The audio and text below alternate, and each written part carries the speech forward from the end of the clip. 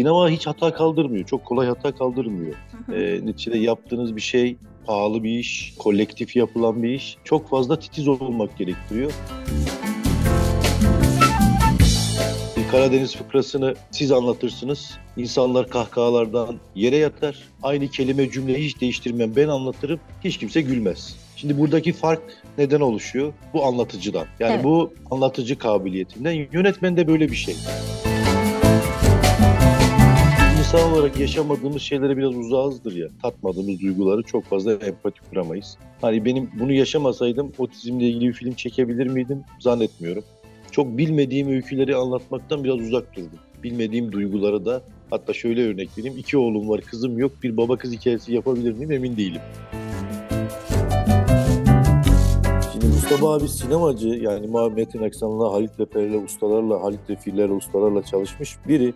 Zaten Mustafa abinin aslında hep şudur. Hikayelerini filme çekmek, uyarlamak gerçekten kolay. Çünkü çok sinematografik yazıyor Mustafa abi. Çocuk oyunculara çalışmayı severim çünkü çocuklar çok daha temiz ve saftır. Çok daha masumdur. Anlattığınız, siz bir şey anlattığı zaman samimiyseniz onlara çok hızlı geçiyor. Hep şu olur ya, ya kitap böyle değildi, kitaptan çok uzaklaşmış, aynı duyguyu, bu risk vardır. Ama ben bundan hiç korkmuyorum. Özellikle Mustafa Kutlu kısmından, çünkü aynı pınardan su içiyoruz biz. Bu aynı pınardan su içmenin verdiği özgüven var bende. Her insan kendisi bahçesi var ve bir bahçe kurmak için gelir. Biz şimdi Mustafa Kutlu ile birlikte bir bahçe kurmaya çalışacağız. O bahçedeki karakterler, renkler, meyveler, ne varsa ağaçlarla bir bahçe kurmaya çalışacağız.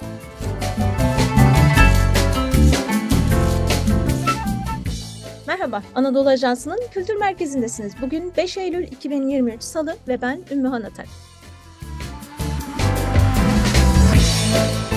Yurt içi ve yurt dışından ödüller alan bir film vardı, Elveda Katya. Ayrıca Trileçe, Sadece Farklı gibi filmlerinden ve en son TRT'nin dijital platformu Tabii için çektiği Son Gün dizisinden tanıdığımız yapımcı yönetmen Ahmet Sönmez konuğumuz. Bu saydığım filmlere dair konuşacağız elbette ama 22 Eylül'de sinemalarda seyirciyle buluşacak olan son filmi için neden ve ne kadar heyecanlıyız? Biraz bahsetmek istiyorum. Mustafa Kutlu okurları bilirler. Mustafa Kutlu her yıl yeni bir hikaye kitabıyla karşımıza çıkar ve yine biliriz ki bunlardan uzun hikaye film olarak çekildi ve beyaz perdeye yansıdı. Ve şimdi Yıldız Tozu. Çocuk kitabı olarak yayımlanan Yıldız Tozu'nda güzel bir kardeşlik öyküsü vardı. Evet, biraz hüzünlüydü ama güzeldi. Çekimleri tamamlanan Yıldız Tozu filmi artık seyirciyle buluşmak için gün sayıyor. Biz de çok heyecanlıyız çünkü bu bir Mustafa Kutlu hikayesi ve Ahmet Sönmez de çok konuşulan filmlerin yönetmeni. Ahmet Sönmez konuğum dedim. Kendisine önce merhaba diyeyim ve sizin de merak ettiğinizi düşündüğüm soruları sormaya başlayayım. Hoş geldiniz Ahmet Sönmez. Hoş bulduk. Ahmet Sönmez isminin Elveda Katya'yı, Trileçe'yi izleyenler, izlemese bile çok konuşulmasından sebeple duyanlar bilir.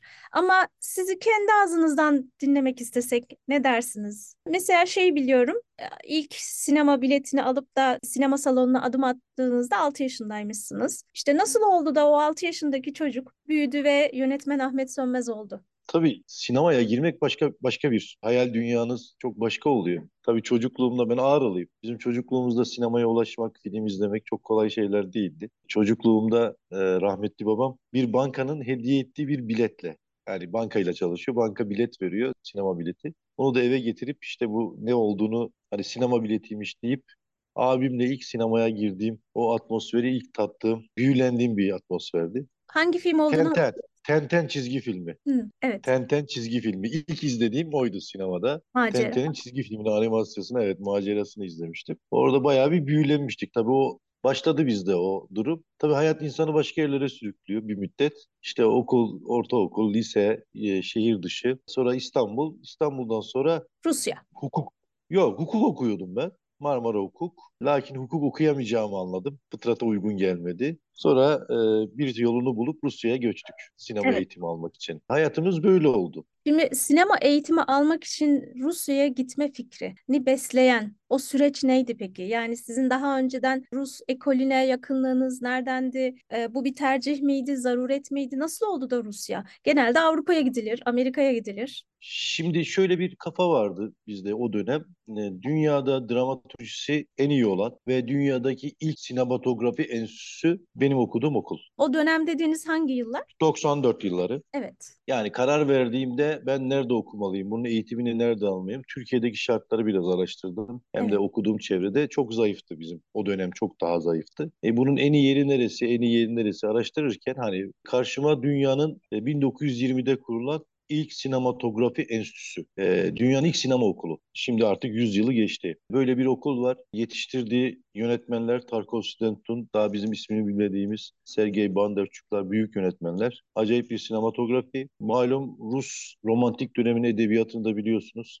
İşte Dostoyevskiler, Tolstoylar, Mayakovskiler, Lermontovlar dehşet insanlar yetiştirmiş. Etkiledi tabii. Rus edebiyatı da etkiledi biraz beni. Ben sinema eğitimini orada almalıyım düşüncesiyle bir çabayla Hı hı. bir şekilde kolay olmadı ama gittim oraya. Orada okuduk okulumuzu. Siz az evvel söylemediniz ama kendinizden bahsederken duyduk ki siz biraz mükemmeliyetçiymişsiniz setlerde. Şimdi bu biraz hani hem Rus ekolü dedik, oradaki detaycılık, oradaki hikayeleri anlatma yolu, yordamı, hem de sizin bu mükemmeliyetçiniz bu böyle birbirine herhalde destekledi mi? Nasıl oldu? Zor Ya değil mi ya da böyle olmak? Ya aslında sinema detayda gizli biraz. Çünkü hepimiz gördüğü, herkesin gördüğünü farklı bir pencerede bakmaktır biraz. Sanatçılık da biraz böyle bir şey. Sinema hiç hata kaldırmıyor. Çok kolay hata kaldırmıyor. Hı hı, Neticede yaptığınız bir şey pahalı bir iş, kolektif yapılan bir iş. Çok fazla titiz olmak gerektiriyor. Aldığımız eğitim Rusya'da bu eğitim hakikaten bu kadar titiz veriliyor. Çok üzerine düşünen, çok değer verilen insan yetiştirme adına hı hı, eski Sovyetlerden beri gelen bir anlayışları var. Biraz da serttir o anlayış. O mükemmeliyetçiliğe zorluyorlar zaten sizi. Ama bir taraftan da sinema biraz mükemmeliyetçilik gerektiriyor. Özellikle film yapmak, film çekmek, bir kağıt üzerinde yazılan bir meti ete kemiğe büründürmek, onu seyirciye ulaştırmak, onun duygularını harekete geçirip ve vermek istediğiniz, hissettirmek istediğiniz şeyi hissettirmek gerçekten mükemmeliyetçilik gerektiriyor. Çünkü yaptığım yani şu konuştuğum şeyler,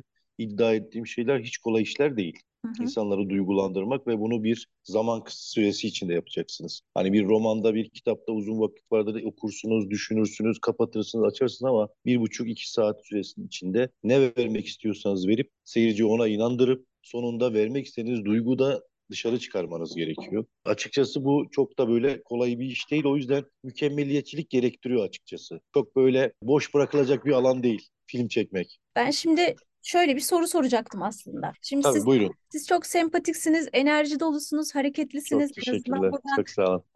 yani daha önceki söyleşilerinizden, seminerlerinizden takip ettiğim kadarıyla bu ince hikayeleri yakalıyorsunuz ama bu sadece teknik midir gerçekten? Yani öğretiyle mi olur? İnce hikayeleri ince yerlerinden yakalıyorsunuz ve yansıtıyorsunuz. Şimdi teknik bu işin açıkçası herkes yapabilir. Yani bir sete gidersiniz, bir müddet çalışırsınız, kameranın açısını, ölçekleri, tekliler, ikililer neyse bizim teknik anlamda konuştuğumuz şeyleri öğrenebilirsiniz. Ama yönetmen bir hikaye anlatıcısıdır. Yönetmen film çekmek bu daha teknik bir şeye dönüyor. Ama neticede yönetmen de bir hikaye anlatıcısı. Ve ben bir hikaye anlatıyorum. Bu hikayeyi nasıl anlattığımla ilgili derdi vardır. Buna şöyle örnek vereyim. Hani benim hocam da Moskova'da farklı anlatırdı ama ben bizim temel fıkralarına benzetiyorum. Bir Karadeniz fıkrasını siz anlatırsınız. İnsanlar kahkahalardan yere yatar. Aynı kelime cümleyi hiç değiştirmem. Ben anlatırım. Hiç kimse gülmez. Şimdi buradaki fark neden oluşuyor? Bu anlatıcıdan. Yani Evet. bu anlatıcı kabiliyetinden. Yönetmen de böyle bir şey. Bu bir anlatıcılık kabiliyeti. O yakaladığınız duyguyu bu anlatıcının, bir roman yazarının, bir hikaye yazarının çıkış noktası neyse yönetmenin de çıkış noktası o. Aslında teknik tarafı bu işin en son hali. Hatta ben şöyle söylerim. Benim için en kolay şey filmi sette çekmek. Çünkü Hı. en zoru filmin hikayesini yazıp ve başlamaktır. Çekme anı zaten uygulama anı. Biz kafamızda bunu çekip bitirip duygusunu hissedip tam emin olduktan sonra sete çıkabilir bir yönetmen. Emin olmadığı bir hikayeyi sete çıkıp çekemez yani. O hazırlık süreci de herhalde o yüzden çok uzun. Mesela Evet.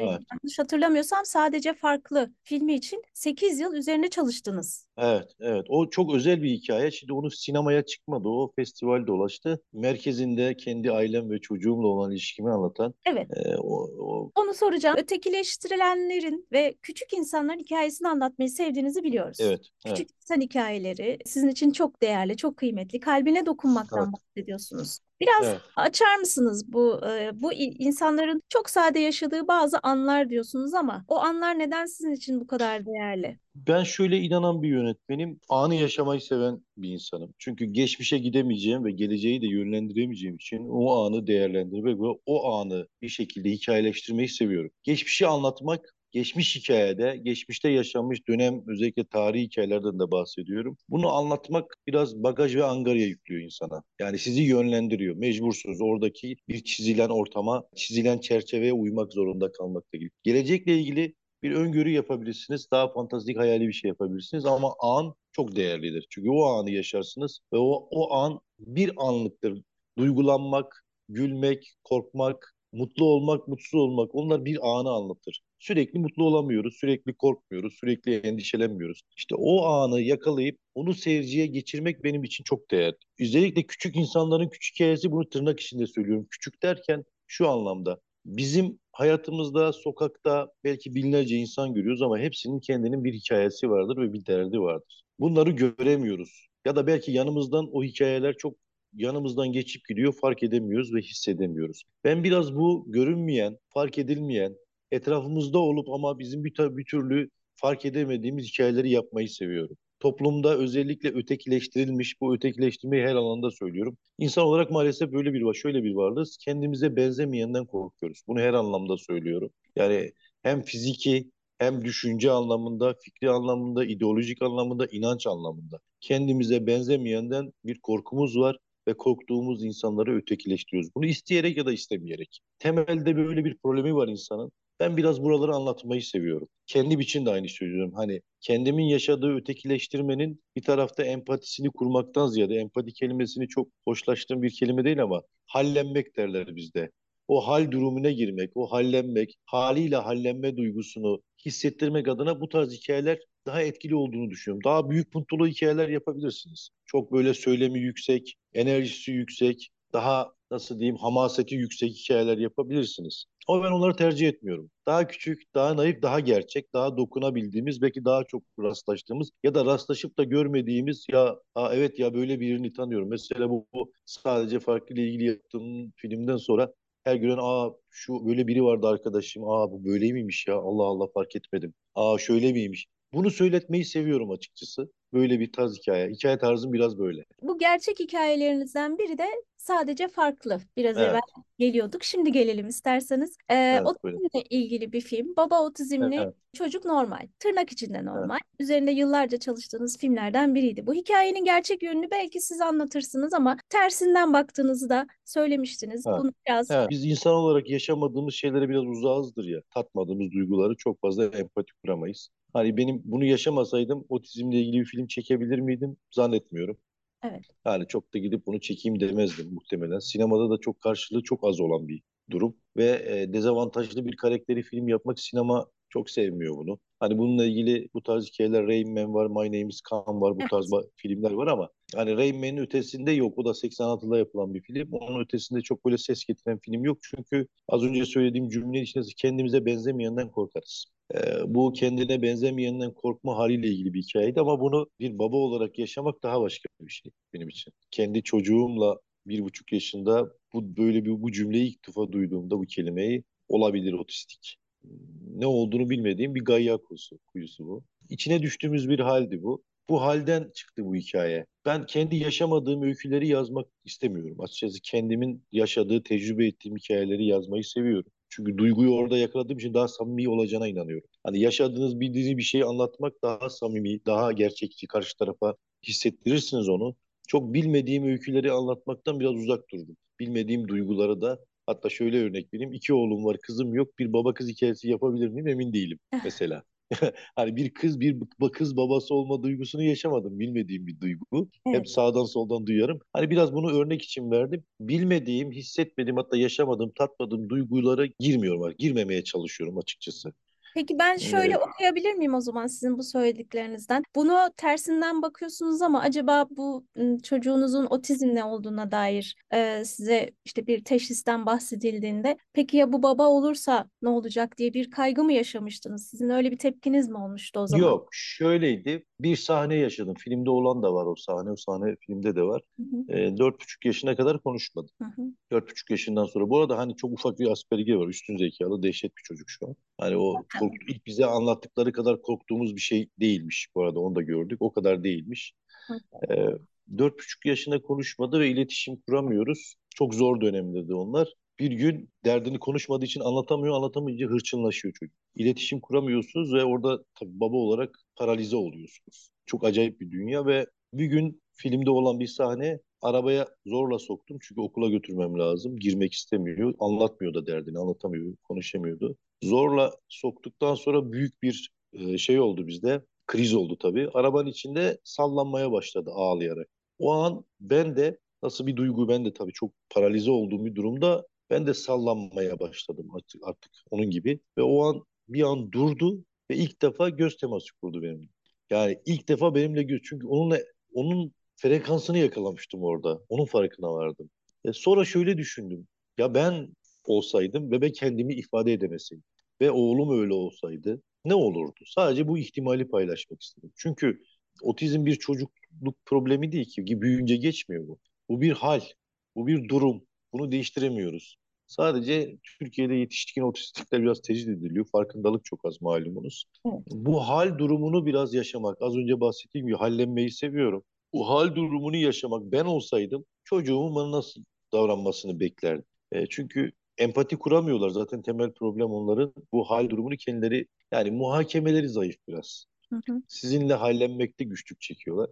Bu hal durumunu yaşamak için terste okudum. Yoksa sizin dediğiniz gibi değil. O kadar şey bakmadım açıkçası. Ben olsaydım bana nasıl davranmasını isterdim. Bu durumu biraz daha yetişkin otizmlere çıkararak yapmak istedim. Çünkü çocukken çok sorun olmuyor. Çocuktur, haylazlıktır, yaramazlıktır, anlaşılmamazlıktır çok tolere ediyor büyükler. Ama büyüdüğünüz zaman o aradaki şey açılıyor, mesafe açılıyor. Bu açıldıkça siz daha çok itilmeye başlıyorsunuz. Yani otizmler daha çok tecrit edilmeye başlıyor.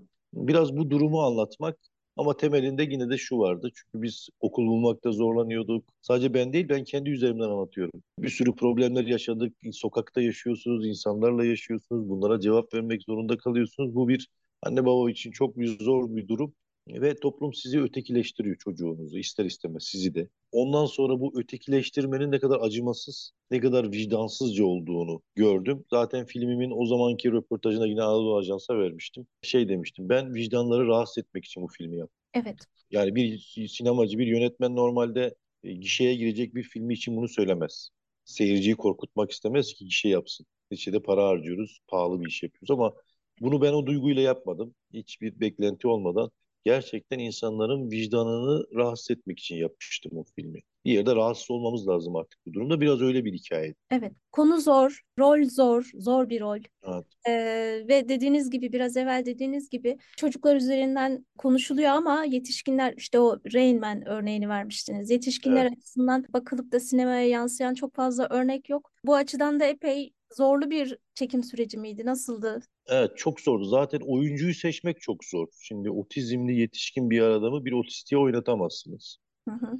Ama bir otizmliyi kaç kişi görmüştür sokakta? Mesela bugün sokakta 10 kişiyi durdurun. Otizm sorun. Yani 8'de ikisi bilir. Onu da Down sendromu ile genelde karıştırırlar. Hani farkındalık çok düşük. Hani hayatımızda bir otizmliyle kaç kişi karşılaştı acaba? Farkında olarak karşılaştı. Karşılaşırız, tuhaf insan deriz. Bu da kendine nevi şahsına münhasır bir insan deriz. Ya bu da böyle deriz. Ya deli mi deriz, aman problemli deriz. Geçeriz, ama ki genel anlamda farkında olmadan bunları söylüyoruz. Ama kaç kişi gerçek anlamda bir otizmle iletişim kurdu, o dünyayı biliyor, onlarla iletişim. Çünkü çok arkadalar. O özel eğitim merkezlerinde arkada, özel adamların içinde özel kapalı, özel diyoruz ama aslında özel değil. Çok kapalı, çok böyle toplumla kaynaştırmadan tecrid edilerek eğitilmeye çalışılıyor. Yani çok farkında olan, gören yoktur. Şimdi bunu oynayacak oyuncuyu nereden bulacağız? Nasıl bulacağız? Çok zordu o süreç. Çok önemli, tırnak içinde ünlü oyuncular oynamak istedi. Türkiye'deki şöhretler. Hepsiyle de audition yaptım. İsmini vermeyeyim burada şey olur diye. Baya baya top. söyleyeyim size. Ama hiçbirini beğenmedim. Hiçbiri olmadı. Çünkü hepsi Rain Man'i taklit etmeye çalıştı. Ya da My Name is Sam diye bir film vardı, Şampen'in, hatırlarsanız. Evet. Orada zihinsel engelli bir babayı oynuyordu. Hep onu taklit etmeye çalıştılar. Ama bu öyle bir şey değildi. Sonra işte bu oyuncu arayışı içinde Ankara'da bir tiyatro oyununa gittim ben. O tiyatro oyununda Karamazov kardeşleri oynuyorlardı. Orada bir oyuncu gördüm, orada oynayan. Dikkatimi çekti. Enteresan bir oyunculuğu vardı. Kendisiyle oyun sonrası konuştuğumda St. Petersburg tiyatro mezunu olduğunu gördüm. Türk. St. Petersburg'da tiyatro okumuş. Dikkatimi çekmişti onun oyunculuğu. No name biri. Kendisine senaryoyu verdim. Bir hafta sonra bu adam olarak gelirsen rolü alırsın dedim. Ben de kamera arka görüntüleri var biz bunların. O adamdı. O adam olarak gelmişti. 45 dakika gelip hiç iletişim kuramadan gittiğim bir adamdı. Enteresan bir audition deneyimiydi o. Yani sizinle mi diyaloğunda iletişim kuramadınız? Böyle bir Hiç diyalog. kuramadık. Tabii hiç kuramadık. Çünkü o adam olmuştu. Hatta kamera arkası görüntülerini ben burada ders de veriyorum. İstanbul Medya Akademisi'nde öğrencilerime de izletiyorum. Gerçek anlamda audition dediğimiz deneme çekimi böyle. Oyuncu geldi, 45 dakika iletişim kuramadı. En son burası çok beyazmış dedi ve gitti, bir hafta görüşmedim kendisiyle. Ulaşamadım. İşte bu biraz Stanislavski, Rus sinema, bu metot oyunculuğu kafası açıkçası. Zor bir metottur, kolay değildir. Ama rolü kaptı mesela. No name biri. Ve biz çocuk oyuncu Vildan Atesever vardı ve Ömer Akgüllü. Oyuncunun adını da söyleyeyim, Ömer Akgüllü. 4-5 ay biz her sahneyi tekrar tekrar sete çıkmadan oynadık. Çünkü onu çok dozunda ve doğru vermemiz gerekiyordu. Ben bu işte az önce anlattığım gibi hiç acitasyona kaçmadan, acite etmeden, acıma duygusu ortaya çıkarmadan sadece izleyenlerin kendini kötü hissetmesi üzerine bir reji kurdum orada. Evet. Hikaye de öyleydi. İzleyenler vicdanı rahatsız olacaktı. Benim adamım zaten orada. Yani o şahıs, Fikret karakteri ismi, hep orada ve orada olacak. Zaman etrafından akıp gidip değişmeyen tek kişi o. Her şey değişiyor ve bir tek o değişmiyor. Onda bir şey yok, onda problem yok. Asıl etrafında sorun vardı. Hı Bunu hı. biraz hissettirmeye çalıştım. Problem onda değil, problem de onun etrafındakiler. Böyle bir anlatım tarzıyla anlattık. Rejisi de sordu, anlatım da zordu. Hatta filmle ilgili enteresan eleştiriler de aldım. Hiç Türk filmine benzemiyor demişlerdi bana.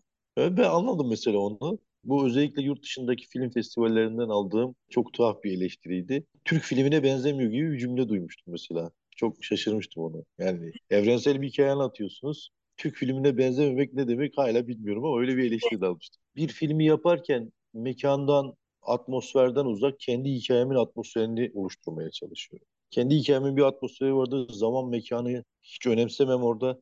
O atmosferi, o zamanı ve o mekanı kendi hayalimde kurguladığım şeyi yapmak açıkçası. Film, tabii ben biraz da Rus ekolü olduğum için filmi böyle Rus Polonya filmine benzettiler atmosferini.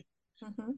Hani Türk filmi derken akıllarında muhtemelen şey geliyor onların. Bu gördükleri malum filmler, özellikle Biraz Anadolu'nun o dramatik karanlık tarafı. belki. Yani dramatik de demeyeyim de daha böyle festival filmlerini biliyorsunuz. Uluslararası festivale giden filmleri biliyorsunuz. Onları, yani çok da onu Az konuşmak diyalog. istemiyorum Evet. ama evet. Yani Tamam. ona alışkanlık var. Ona bir alışkanlık var. Evet. O yüzden biraz şaşırmışlardı açıkçası. Böyle hatta bir Avrupa Film Festivali, ya bu hikayeler bizim yapmamız gereken hikayeler. Siz daha oraya gelmediniz. Daha çok probleminiz var. Hı. Onları yapmak varken niye böyle bir hikaye yapıyorsunuz? Sizde daha tırnak içinde özgürlük sorununuz var. İşte şu sorununuz var, bu sorunuz var. Onlar varken bunlar daha gelişmiş ülkelerin problemlerinin hikayeleri. Neden bunu yapıyorsunuz gibi bir cümle kurmuştu bana. Çok şaşırmıştım. Çok Evet. acayipti yani orada. Böyle bir deneyim var o filmle ilgili. Elveda Katya'ya da dair bir şey söylemek istiyorum sadece. Şimdi çok hani bilinen ama çok konuşulmayan bir konu. Hı hı. Kadir İnanır'ın rol alması elbette bir katkı sağlamıştır izlenmesine. Belki siz ne düşünüyorsunuz bilmiyorum ama sizin zaten genelde popüler film çekme derdiniz yok. İyi Hı oyuncu hı. peşindesiniz, değil mi? İyi karakter. Evet. Az evvel de Evet, anlattım. iyi hikaye, iyi hikaye, iyi oyuncu. Hikayeyi bir şekilde derdini anlatmak. Şimdi gişe çok daha başka bir matematik açıkçası. Yani gişe artık, yani kimseyi eleştirmek istemiyorum. Zaten pahalı bir iş, para kazanmadan olmuyor bir iş. Hani benim de tabii ki gişe yapma kaygım var ama bir şekilde bir şey diyebilen, sonunda bir derdi olan hikaye yapmayı seviyorum. Hı hı, Bunun karşılığını çok böyle düşünmeden, gişe yapar mı yapmaz mı, dur bu iş gişe yapsın ona göre matematik kurayım, öyle düşünmüyorum açıkçası. hı hı. Bir hikaye varsa ve yaşadıysam, biliyorsam, seviyorsam bunu yaparım. Gerisine tevekkül ederim artık ne olacaksa. Ama Elveda Katya hikayesi benim ilk uzun metraj sinema filmim ve Moskova'da yaşadığım gerçek hikaye bu. Hı hı. Ben o Katya ile karşılaştım ve onunla vakit geçirdim. Bu da bir toplumsal problem zaten. Ben toplumsal hikayeleri yapmayı seviyorum ya. Toplumsal problem olan hikayeleri yapıyorum. Çok öyle birey, karakter üzerinden, karakterin kendi iç dünyası üzerinden hikaye yapmak o da bir tercih olabilir. Ama daha çok toplumsal durumları öne çıkaran, toplumsal anlamda bir problemi olan hikayeyi seviyorum. Elveda Katya'da benim Rusya'da yaşadığım dönemde de çok fazla çocuk vardı Rus-Türk evliliklerinden ya da gayrimeşru ilişkiden oluşan çocuklar vardı ve bu bir problemdi ve öyle birini tanımıştım ben.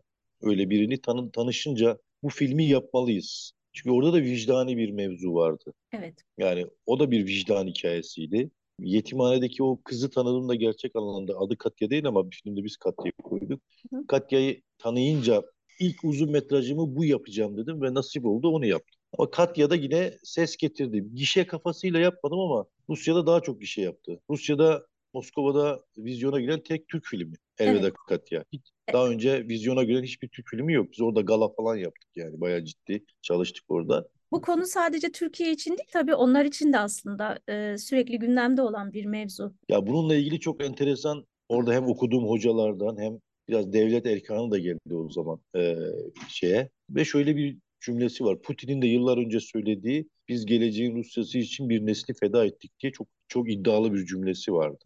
Evet bir nesli feda ettiler. O nesil çok zor durumlar yaşadılar ki hani büyük konuşayım Allah göstermesin. Biz de milli mücadele döneminde aynı durumu yaşadık ama dev bir millet olup bir anda büyük bir kırılma yaşayıp Restoveka'dan sonra çok büyük hezeyan. Yani onu kaldırmak psikolojik olarak zordu ve o toplum bunun kavgasını çok verdi. Çok dejenerasyon yaşadı, çok kavga ve çok yıkım yaşadı. Biraz yıkıla yıkıla öğrendiler çünkü bilmedikleri bir serbest piyasa ekonomisine girip ne olduğunu bilmeden bir dünyanın içinde hayatta kalmak zordu. İnanç, değerler kısmında bir Sovyet değeri vardı ama inanç anlamında bir değer yoktu. İnsanın artık kendisiyle baş başa kalıp başının çaresine bak durumunda insanın ne oluyor kısmında çok büyük imtihan yaşadılar. O dönem tabii dünyaya açılma, o çocuk mevzusu beni çok etkileyen bir durumdu. Ve benim dönemimde şimdi daha da çoktur belki. O dönemde 400 binin üzerinde Rus-Türk ilişkisinden oluşan çocuk vardı. Az rakam değil bu. Evet. 400 binin üzerindeydi evlilik. Bundan olan çocuklar var. Ve neticede birbirimize yakınlaştık artık. Aile akraba durumu var. Ve burada sosyal problemler ortaya çıkıyor. Bu hem inanç anlamında hem kültür anlamında hem yaşam biçimi anlamında bir sürü problem çıkıyor ortaya. Neticede burada da çocuklar var ve bununla ilgili bir şeye ihtiyaç vardı. Bir vicdani duruma ihtiyaç vardı. Ve ben bunu oraya çektim. Mesela merkezinde Natasha ismi vardı bende. Şimdi Natasha malumunuz Türkiye'deki anlamı hatta dünyada karşılığını malumunuz biliyorsunuz. Ama orada çok masum bizdeki gibi Ayşe Fatma gibi bir isim. Zaten orada bir sahnem vardı. Orada Natasha'lar buraya gelmiş de kız döndü ki benim adım Natasha değil Katya diyor.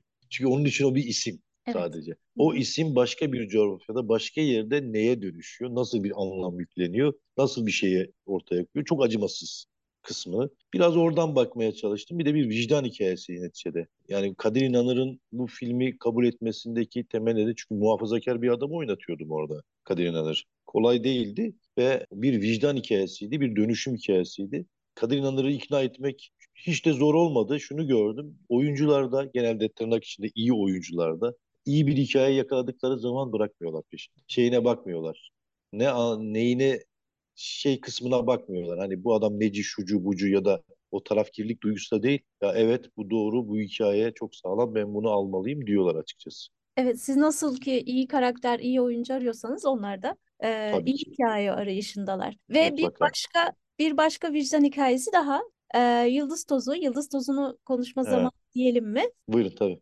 Mustafa Kutlu'nun aynı adlı eserinden uyarladınız. Müsaadenizle önce Mustafa Kutlu ile aranızdaki tanışıklığı sormak istiyorum. Ne zamandır kendisini tanıyorsunuz, kendisinden haberdarsınız, hikayelerini hep okur muydunuz? Mustafa abi, Abi, tamam. evet ben abi diyorum. Tamam. Mustafa abiye ben abi derim. Aramızdaki abi kardeş ilişkisidir. Sağ olsun. Yani cevabımın yarısını aldım. Evet. Evet öyleyizdir. Uzun yıllardır Mustafa abi takip ederim ben. Yıllar önce Kanal 7'de karşılaştık biz ilk. Hı hı. Yani kendisinin kitaplarını hep okuyordum. Çok Anadolu hikayeleri, çok bizden hikayeler. Ben de Ağrılıyım neticede. Biz de aynı duyguları, aynı o Erzincanlı, aynı duyguları, aynı atmosferi paylaşan bir çocuk. Çocukluğum da öyleydi. O yüzden hep hayranlığım vardı. Biz Kanal 7'de ilk karşılaştığımızda bana Mustafa abi çok böyle kitaplarını imzalamaz. Orada yeni bastığı bir kitabını imza atmak için çok rica etmiştim. Sağ olsun imzalayıp vermişti. İlk tanışıklığımız orada olmuştu. Ezelden beri hep hayranlığım vardır. Ben Mustafa abinin kitaplarını film yapmakla ilgili kararım az önce bahsettiğim çocuğum 6 yaşındayken Yıldız Tozu'nu almıştım onu okuması için. Okuyup orada iki tane hikaye var. Bir Yıldız Tozu, öbürü de Uç Selahattin Uç. Aynı kitabın içinde iki hikayesi var Mustafa abinin. Çocuğum bana bunu baba film yapar mısın demişti. Lükse bakar mısınız yalnız? Yani Evet tabii baba, ondaki baba yönetmen olunca. aynen öyle. Zaten sadece farklı filmini de ona ithaf ediyor. Filmin başında ona yazar. O hep der ki bu benim filmim. Babam bana çekti o filmi der. Sonra aynı çocuğum işte bunu baba film yapar mısın demişti. Ve nasip oldu, kısmet oldu. Film yapmakla ilgili bir fikrimiz oldu. Mustafa abi aradım ben. Tabii Mustafa abinin sinemaya uğranan tek eseri biliyorsunuz Osman Sınav'ın Uzun Hikaye. Evet. O uyarlamıştı. Ses de getirmişti. Ama ben hani hala düşünen adamım. Mustafa abinin hikayeleri çok daha sade olmalı. Mustafa abi gibi olmalı. Yani hem sözü hem özü. O düşünceyle Yıldız Tozu'nu böyle yapma fikri olduğunda kendisini aradım ben. Dedim ki abi ben bunu film yapmak istiyorum. Tevafuk Mustafa abi de bu Yıldız Tozu'nu birine vermiş film yapması için. Söz vermiş sen yap diye.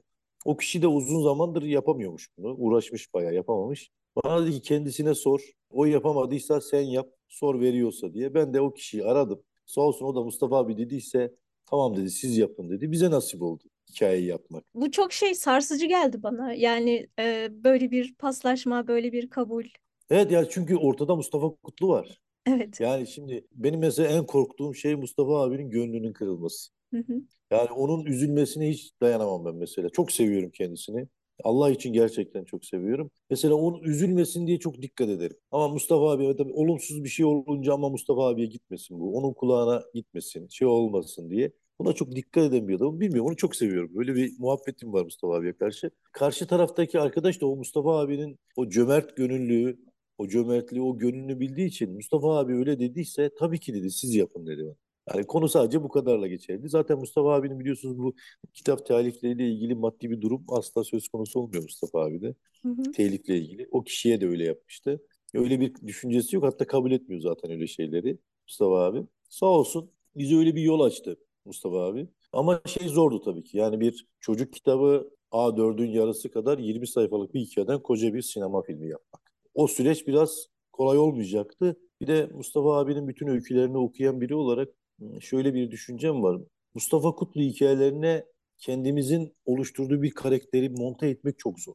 Neredeyse imkansız gibi. Çünkü öyle bir hikaye kurgusu var ki başka bir karakter koymaya çalıştığınızda hikayede çok ayrıksı duruyor ve oturmadığını, oraya ait olmadığını hissediyorsunuz. İşin zorluk tarafı biraz böyleydi. Yani Mustafa Kutlu hikayesinde bunu yapmak. O süreç başladı. Sağ olsun Mustafa abinin güzel bir tarafı vardır. Senaryoyu bana gönderme, hikayeyi bana gönderme, okumam, senaryoyu bakmam. En son filmi izlerim. Hiç sakın ha dedi bana. Öyle bir yönü vardı. Bana asla sorma. Çünkü malumunuz Mustafa abi de sinemacı. Evet, evet. Şimdi Mustafa abi sinemacı yani Metin Aksan'la, Halit Refer'le, ustalarla, Halit Refi'lerle, ustalarla çalışmış biri. Zaten Mustafa abinin aslında hep şudur. Hikayelerini filme çekmek, uyarlamak gerçekten kolay. Çünkü çok sinematografik yazıyor Mustafa abi. Yazdığı hikayelerin bu kadar rahat okunmasının, çok görsel tarafının güçlü olmasının, okuduğunuz hikayenin görselleri hep güçlü olur. Hep sinematografik yazar karakterleri. Lafı güzaf yoktur, çok konuşan adam yoktur. Olduğu gibi hakikaten bir senaryo gibi akar. Lakin işte Yıldız Tozu bir çocuk hikayesi olduğu için ondan uzun metraj bir film yapmakla ilgili biraz hikayeyi genişletme ihtiyacımız vardı. Biraz denedim hani yeni bir karakter koymayı olmadı. Çok denedim hakikaten yakışmıyor. Mustafa abinin kurguladığı hikayenin içine yakışmıyor. Sonra Mustafa abinin o kurduğu hikayedeki karakteri geliştirmek üzerine çalıştık. Oradaki hikayeyi biliyorsanız dayı karakteri var Dayı, orada. evet, dayı Almanya'dan geliyor. gelen. Hı hı. Evet hikayede Almanya'da dayı gelip bisikleti bırakıp ve gidiyor. Hikayede bu kadar yer alıyor. Biz o dayı karakterinin arkasını, önünü, alt metnini, neden geldiğini, neden gittiğini, geldiğinde neden bunu yaşadığını dayıya bir hikaye yazdık. Mustafa Kutlu'nun bunlardan haberi yok çünkü istemiyor duymak. Evet Öyle evet bir sırada. hiçbir şey istemedi. Evet sadece filmi izlerim dedi. Hı hı. Hatta şimdi Mustafa abiye bir özel gösterim yapacağım. Ona izleteceğim. O da heyecanla bekliyor. O sırada gerçekten yanınızda olmayı çok isterdim ama ya böyle ne olur beni de alın aranıza diye. Olur inşallah. Seve seve. Neden olmasın? Neden E, olmasın? Şimdi biz bir çocuk hikayesini aldınız ve bir çocukluk filmine çevirdiniz Evet. değil mi? Bir çocuk filmi değil bu. Çocukluk Evet, filmi. bu çocukluk filmi. Evet. Ya bu şöyleydi. Bizim sinemamızda çok iddialı bir şey yaptık. Biz 30-35 yıldır bu tarz hikayeler yapılmıyor. Genelde çocuk filmleri diye yapılan hikayelerin bakarsanız hep animasyon hikayeler. Evet. Fantastik hikayeler. Fantastik ve çocukları gerçeklikten koparan. En büyük şikayetimiz benim de işte iki çocuğum var. Bu telefon, bilgisayar malumunuz. Sizde de varsa çocuk. Bu çocuklar gerçeklikten uzaklar. Sanal dünyaya kapıldılar. Ve bir de Metaverse geliyor biliyorsunuz. Acayip bir dünya. Hepimizin en büyük değeri değmek, dokunmak. Hatta şöyle bir iddiam var benim. Bu filmi bir dağıtımcımıza izlettim ilk. Hani dağıtım olacak. Filmi izledi, sinemada izledik. Bittikten sonra şu cümleyi kurdu. Şimdi buradan çıkınca kardeşimi arayacağım dedi. Ah, ciddi Şimdi misin? aslında evet kesinlikle ben aradığım duygu bu işte. Şimdi bugün şu an sizinle de bir çerçevenin içinde konuşuyoruz ya Zoom üzerinden. Artık sıla-i rahim dediğimiz aile ilişkilerimiz de buna döndü. Evet. Görüntülü konuşmalar, toplum mesajlar, dokunmadan, değmeden, gerçek duygularımızı bir türlü geçiremeden. Çünkü neticede bir ekran var ortada. Çünkü karşı karşıya oturup birebir samimiyetimizi geçirmek, annemizi babamıza sarılmak, kardeşlerimize sarılmak, o duyguyu hissettirmeyi unutmaya başladık. Çocuklarımız daha büyük. Biz biliyoruz ama çocuklarımız daha da unuttu. Yani ben görüyorum okulda çocuklar birbirlerine tokalaşmıyorlar bile. Bırak dokunmayı arkadaşça. Biz arkadaşlarımızın eline omzuna atardık. Birbirimize şakalaşırdık ama dokunurduk. Hep dokunduk. Çocuklukta dokunurduk birbirimize. Şimdi bunlar yok oldukça o samimiyet azalıyor. O ilişki zayıflıyor. Empati kurma durumu zayıflıyor çocuklarda. Şimdi bununla ilgili de film yapılmıyor. Hep bunu körükleyen filmler var. İşte animasyon, fantastik, sanal dünya, sanal alem. Hep bunun üzerine bir filmler yapılıyor. Ha, bu yapılmasın anlamında demiyorum ama ben biraz gerçeğe dair, gerçek çocukluktan bahsettim. Çünkü benim çocukluğum Yıldız Tozu'ndaki gibi çocuklu olan, bisikleti olmayan 11 kardeşli bir ailenin 8 numarasıyım ben. Yani sekizinci çocuğuyum ben. Benim babam 8 çocuğa bisiklet alamazdı. Fakirdi Evet. benim babam. Ben hayatım boyunca bisiklet para vererek bisiklet kiraladım. Filmde bu var. Bisiklet kiralama var. Ben hayatım boyunca bisiklet kiraladım. Para biriktirdim, giderdim, bisiklet kiralardım. Hatta amcamın oğlundan kiralardım. Para verirdim ve bisiklet sürerdim. Şimdi bu duyguyu çok bilen biri olarak ve o çocukluk durumunu, o Mustafa abinin söylediği çok güzel bir şey var. Benim böyle kanaatkar ekonomi der hep. Evet. Evet. Biz kanaatkar ekonomiden uzaklaştık. Çünkü şöyle bir toplumduk. Elimizdeki var olanı en doğru şekilde, en efektif şekilde kullanılan bir toplumduk. Azı da çoğu da çok doğru kullanıyorduk ve kanaat ediyorduk bununla. Şimdi çok fazla tüketici bir topluma geçmenin, biraz da topraktan uzaklaşmanın durumuyla böyle çok hızlı tüketen bir topluma dönüştük. Ama şunu gördüm, bugünkü çocuklarda da hala bisiklet hayali diri, çok diri. Her çocuğun bir hayali var, bisikletim olsun. Bisikletle. Çünkü çocuğun ilk aracıdır ya. İlk bindiği, kendi kullandığı, Evet. kendi başına yönlendirdiği ilk aracıdır. İşte oradaki gerçek, o birbirine dokunan hikayeyi sinemaya taşıyıp çocukluk dememin nedeni de bu. Gerçekten çocukluk böyle olması gerektiğine inanan bir adamım. Ya bir çocuk filmi başka bir kafa ama çocukluk böyle bir şeydi bizim için. Futbol oynamaktı, maç yapmaktı, didişmekti, kardeşle didişmekti, kıskanmaktı. Ama sonunda şuydu yani. Birbirimize yine sarılmaktı yani. Sonunda döndüğümüzde birbirimize sarılmak durumuydu. Biraz bunun üzerine çok gittim. Bu işte dedim sinemada 30-35 yıldır yok. Biz bir de şu an zor bir iş yapıyoruz. Seyirciyi getirebilecek miyiz? Bilmiyorum. Seyircinin bir sinema alışkanlığı var. Malumunuz bir pandemiyle de birlikte sinemaya bir küskünlük var. Evet. Çok fazla seyirci bulamıyor. Bu kadar riskin içinde böyle bir film yaptık. Umuyoruz ki hepimiz Anadolu'nun bir tarafından geldik. Yani böyle hep çoğu İstanbul'da ya da şehir merkezinde büyüyen insanlar değiliz. Hepimiz Anadolu'nun bir köşesinde, bir köyünden, bir kasabasından İstanbul'a gelip bir şekilde de büyük şehirlere gelip hayatımızı kuran insanlarız. Herkesin, anne babaların ben eminim ki ya biz evet buydu, bizim çocukluğumuz böyleydik. Ve çocukluk, kardeşlik, aile ilişkisi de evet böyleydi. Çocukların da şunu alacağına inanıyorum hikayede. En azından test ettik bunu. 7-8-9 yaşındaki çocuklara izlettirdim ben böyle bir fokus grup gibi. Hepsinde aldığım tepki kardeşler arasındaki ilişkideki o araları çok iyiyken bozulma hikayesi. Çok etkilendiler bundan çocuklar. İşte şunu da gördüm. Biz evet bu yeni nesil ilgilenmiyor falan diyoruz aslında değil. Biz yeni nesile bunu vermediğimiz için. 8-9 yaşındaki çocuk kardeşin kardeşiyle olan davranışlarından dolayı çok etkilenip ağlayıp üzüldüklerini gördüm. Demek ki biz öyle hikayeler verirsek bu çocuklar alır bunu. biraz daha ayakları yere basan, gerçekle dokunan, eden hikayeler yapmak. Mustafa abi böyle bir hikaye yazmıştı. Bize de bunu film çekmek nasip oldu. Derdimiz biraz böyle. Bu hikaye sanırım 60'lı yıllarda geçiyor ama siz 80'li yılların Kemaliyesini sahneye Evet, koydunuz. Bu evet. sizin 80'leri daha yakından tanıyor olmanızla alakalı mı yoksa başka bir sebebi var mı? Neden A- böyle bir zaman kayması? aslında iki nedeni var bunun. Bir, 60'lı yılların atmosferini canlandırmak bütçesel anlamda çok zor.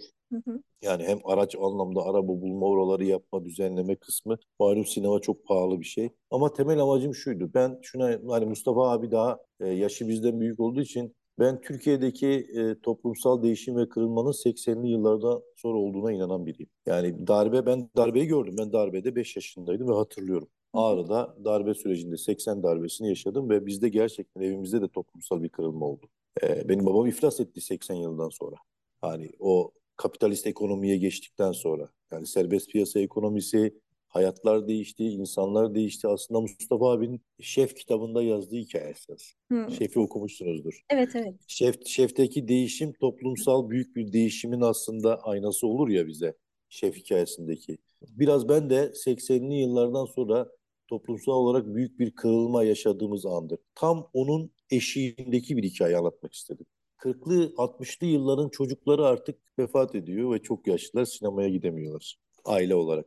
Ama benim gibi 80'li yılların çocukları bugün 50 yaşlarda bu hikayeyle empati kurup çocuklarına en azından anlatabilir. Ama 60'ların hikayesini yapsaydım 60'ların insanları şu an 75-80 yaşlılar. Çoğu hayattan koptular. Şimdi bu hikayeyi gerçek yaşamış insan sayısı az olacaktı. 80'lere taşıyarak biraz da işte benim yaş grubumu biraz da empatiye zorlayarak ondan durup kendi çocuklarına anlatma ve biraz da seyirciyi de oraya taşıma anlamında. Çünkü seyirci kendinden bir şey buldukça bir hikayeyi seviyor.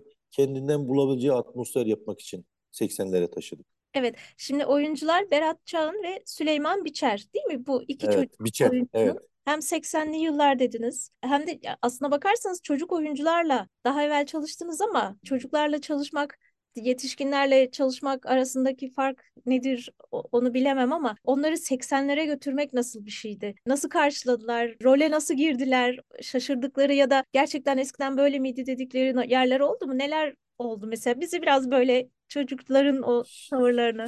Şimdi ben çok çocuk hikayesi çektim. Evet. TV filmleri için. Çocuklarla çalışmayı seviyorum. Çok zordur. Normalde yönetmenler çok sevmez çocuk oyuncu. Bizim çocuk hikayemizde hem çocuk var hem hayvan var. Köpeğimiz var.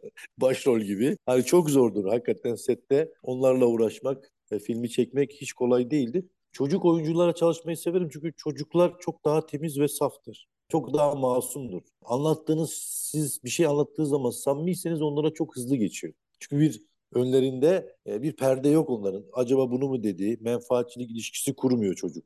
Direkt siz samimi gittiğiniz zaman çocuk hemen alıyor. Şimdi ben mesela bu benim için çok avantajlı bir durum. Çocuğa duygumu geçirebiliyorum. Çok hızlı hem de. Çok çabuk alıyor çocuklar. Çok hissediyor çocuk. Samimiyeti hissediyor. O masumiyetin ben şöyle inanıyorum. Masumiyetin verdiği hal çocuğun o algıları daha açık oluyor. Öyle inanıyorum ben.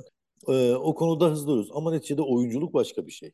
Mesela benim başrol oyuncum 5,5 yaşında. Hı hı. Yani 5,5 yaşındaki çocukta oyunculuk bekleyemezsiniz. Hani al buna bir oyna, şöyle yap falan filan diyemezsiniz. Ne Beş buçuk, bekliyorsunuz peki? Ne bekliyorsunuz peki? benim Oyun. de 5,5 yaşında bir oğlum var. Ben çocuklarla ilgilenmeyi çok seviyorum. 5,5 yaşındaki çocukla oyun oynarsınız. Biz oyun oynadık orada. Çok eğlenceli, filmi çekerken eğlenceli oyun oynadık. Çocuğa sadece bunun bir oyun olduğunu eğlendiğimizi anlatarak bir şekilde ulaştım ona. Ve o onu oyun olarak oynuyordu. Karşında ödül de vardı tabii. Hep ödül koyuyorduk da önüne. 5,5 yaşındaki çocuk da ama zeki çocuk. İzleyeceksiniz inşallah. Çok başarılı da bir çocuk. İlk tecrübesi, onu bulmak kolay olmadı. Yani 300-350 çocuk içinden bulduk. Doğal bir yeteneğe ihtiyacımız vardı. Hani aradığımız oyunculuk değildi ama o doğallık dediğimiz, o sevimlilik dediğimiz hali bulmak için çok uğraştık. Adana'dan bulduk onu. 5,5 yaşında Süleyman Biçen'i. Onu oradan kaptık. Oyuncu koçumuz vardı sürekli başında. Hani onu yetiştirecek. Bizim senaryonun sadece mesela okuma yazma yok. Senaryonun diyaloglarının hepsini tek tek ezberledi. Çok zeki çocuk. Hepsini ezberledi diyalogları. Onu ezberletmeyi yapıp duyguyu da oyunla geçirdim ona. Sürekli oyun oynadık biz onunla. Şu an oyunumuz bu. Mesela şu an sahnemiz bu demiyorduk biz ona. Şu an şu oyunu oynayacağız. Şöyle bir oyun oynayacağız.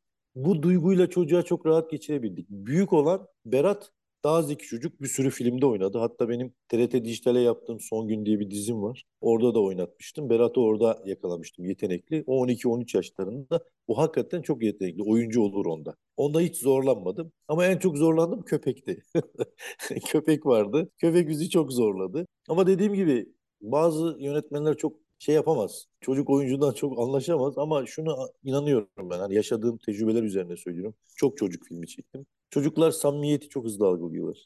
Yani çok temiz oldukları için. Siz ona duygunuzu samimi bir şekilde gittiğiniz acayip gönüllerini açıyorlar. Ulaşmak çok zor olmadı. Ama küçük çocuk olduğu için çekerken çabuk yoruluyorlar tabii. Biz günde 6-7 saat maksimum çalışıyorduk. Yormuyorduk onu. Uykusu geldiğinde sahneyi kesip gönderip uyutuyorduk. Dinlenip gelip sonra başlıyorduk. Böyle bir atmosfer içinde çocuğu da yormadan çok da eğlenceli bir setimiz oldu. Hatta kamera arkalarını şimdi bizim PR ajansımız şey yapıyor ama çok da böyle duygulu anlar da yaşadık. Çok mutlu anlar da yaşadık biz onlarla. Ya çünkü neticede çocuk çok keyifliydi benim için. Evet, ne kadar sürmüştü çekimleriniz? Çekimin 1 ay sürdü. Hı hı. 4 hafta, hatta 4 haftayı biraz geçti Kemaliye'de. Dediğim gibi çocuk oyuncular olduğu için çok yormadan, çocukların belli bir performans zamanı var. O kadarını çekerek öyle öyle yürüdük. Bizi de yoran sadece dediğim gibi köpekti. Biz mesela köpek hikayemiz çok güzeldi. Biz iki tane kardeş götürdük köpek. Şimdi biri yorulunca öbürünü oynatalım Öyle diye. mi? Evet.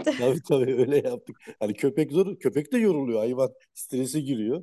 Mesela 2 tane ikiz kardeş köpek götürdük. İşte o yorulunca onu değiştir, o yorulunca onu değiştir. Eğlenceliydi. Çok yorucuydu ama çok Çok güzel. eğlenceliydi. Evet, çok güzel fikirmiş. Bakalım, o ikiz dediniz ama aradaki farkı anlayabilecek miyiz? Şu an ben ona dikkat ederek Şimdi bakacağım. evet, bir bakalım anlayacak mısınız? Evet, bakalım görecek misiniz? Tekrar tebrik ediyorum. Çok Umarım teşekkür e, ediyorum. umduğunuzdan daha çok izlenir. Ben İnşallah. çocuklarımı çocuklarımı alıp sinemaya gideceğim. Bundan emin olabilirsiniz. Bazı noktalarda iyileştirici yönü olduğunu düşündüğüm bir film olarak algılıyorum. Çok mutlu olacağım. İnşallah öyle Ee, olacak. Biz de öyle inanıyoruz. Evet. Bir de duyduk ki bazı projeleriniz var. Yine Mustafa Kutlu imzalı Mavi Kuş yoldaymış. Evet. Biraz eğlenceli bir hikaye olarak bakacaksınız. Beyhude Ömrü'nde bir dizi film olacakmış. Bunlar çok Evet inşallah. sevindirici haberler. Mustafa Kutlu okurları da Evet. benimle aynı duyguları paylaşacaktır. Ya da bilemiyorum, belki kitaptaki ruhu yansıtamaz diye endişe edeceklerdir. Siz bütün bu işte hem Yıldız Tozu için hem Mavi Kuş ve Beyhude Ömrüm için bu cesaret nereden? Yani yansıtamam kaygısını yaşadınız mı? Yaşadıysanız nasıl aştınız? Ya Çünkü açıkçası hiç lafı yaşamadım. hep olur ya, kitabı yansıtamamış. Eleştirisi Evet. çok O duyarız. risk vardır. Evet, o risk her zaman vardır. Yani şu an birçok yönetmenin neden edebiyat uyarlamaları yapmıyorlar diye konuşuyoruz. Bizim çevremizde de yazarlar, gazeteci arkadaşlarımız, bu sinemacılar niye edebiyat uyarlamaları yapıyorlar? Bizim bu kadar değerli edebiyat uyarlama hikayelerimiz var, öykülerimiz var, romanlarımız var. Neden yapılmıyor? Evet, haklısınız. Yani yönetmenler bu konuda korkarlar. Hep şu olur ya, ya kitap böyle değildi, kitaptan çok uzaklaşmış, aynı duyguyu, bu risk vardır. Ama ben bundan hiç korkmuyorum. Özellikle Mustafa Kutlu kısmından. Çünkü aynı pınardan su içiyoruz biz. Bu aynı pınardan su içmenin verdiği özgüven var bende. Hani başka mahallenin çocukları, başka atmosferin çocukları olsaydık belki bunu söylemek, ben mesela buna cesaret etmeyebilirdim. Hani hiç bilmediğim bir dünya, bir atmosfer, bir anlatımın dışında gelip buna cesaret etme kısmına yapmam. Muhtemelen yapmazdım. Hiç yapmadım çünkü. Ama aynı pınarın suyu içen, aynı kaynaktan beslenen o insanlar olarak bunun hiç endişesini yaşamadım. Çünkü o duyguyu birebir yaşayan, bilen, emin olan biri olarak girdim.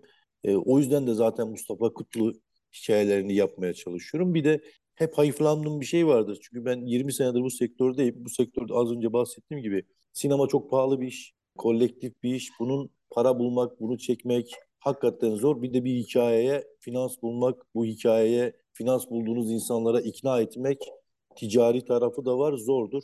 Ve ben hayıflanmışımdır hep. Neden Mustafa Kutlu gibi bir değerin öyküleri, hikayeleri neden film yapılmıyor? Kendim için ve ben kendime bir söz vermiştim. Ben biraz daha toparlandığım zaman, kendimi bulduğum zaman ben bunları çekeceğim. Yani Bir bu benim toparlan. ahdimdi. Evet, Evet. Şimdi yavaş yavaş başladık. Şimdi inşallah Yıldız Tozu bunun eşiği olacak. inşallah. Yani Evet, bir eşik. İnşallah bu eşiği geçtikten sonra benim hep hayalimdi Mavi Kuşu yapmak. Mavi Kuş'un senaryosunu Mustafa abi yazdı. Hani senaryosu bana ait değil. Hı hı. Senaryo yazarı, hem öykü hikayenin yazarı hem senaryo yazarı Mustafa Kutlu. Mustafa Kutlu'nun senaryosunda adı olan bir hikaye çekmek benim için acayip mutluluk verici bir şey. Çok onur duyarım bundan. Yani Mustafa Kutlu'nun senaryosunun yazdığının, normalde ben başkasının yazdığı hikayeleri kolay kolay çekmiyorum. Hep mutlaka içinde olmayı severim senaryonun mutlaka. Ama Mustafa abi yazmışsa benim çekmem gerekiyor artık bunu. Çünkü Mustafa abinin kaç tane yazdığı senaryo var ki çekilen. Bir Evet. Mavi Kuş'un öyle bir derdi var. Mavi Kuş'un benim için hani Anadolu'yu anlatmaksa bir otobüsün içinde ve bir yol hikayesinde Anadolu'yu anlatmak bu kadar usta yazılabilir. Bu kadar hikaye doğru ve ustaca yazılabilir. Size alın 1950'lerin Anadolu'su her tarafıyla ve bir otobüsün içinde toplama fikri ve bir istasyona gitme fikri alt metni çok güçlü. Hani ben tasavvufa girmek istemiyorum ama çok güçlü ve üzerindeki özellikle finali. Finali direkt beni ilgilendiriyor. Ayna ve sır hikayesi. Sırla ayna olan ilişkisi. Yani çok derin bir tarafı var.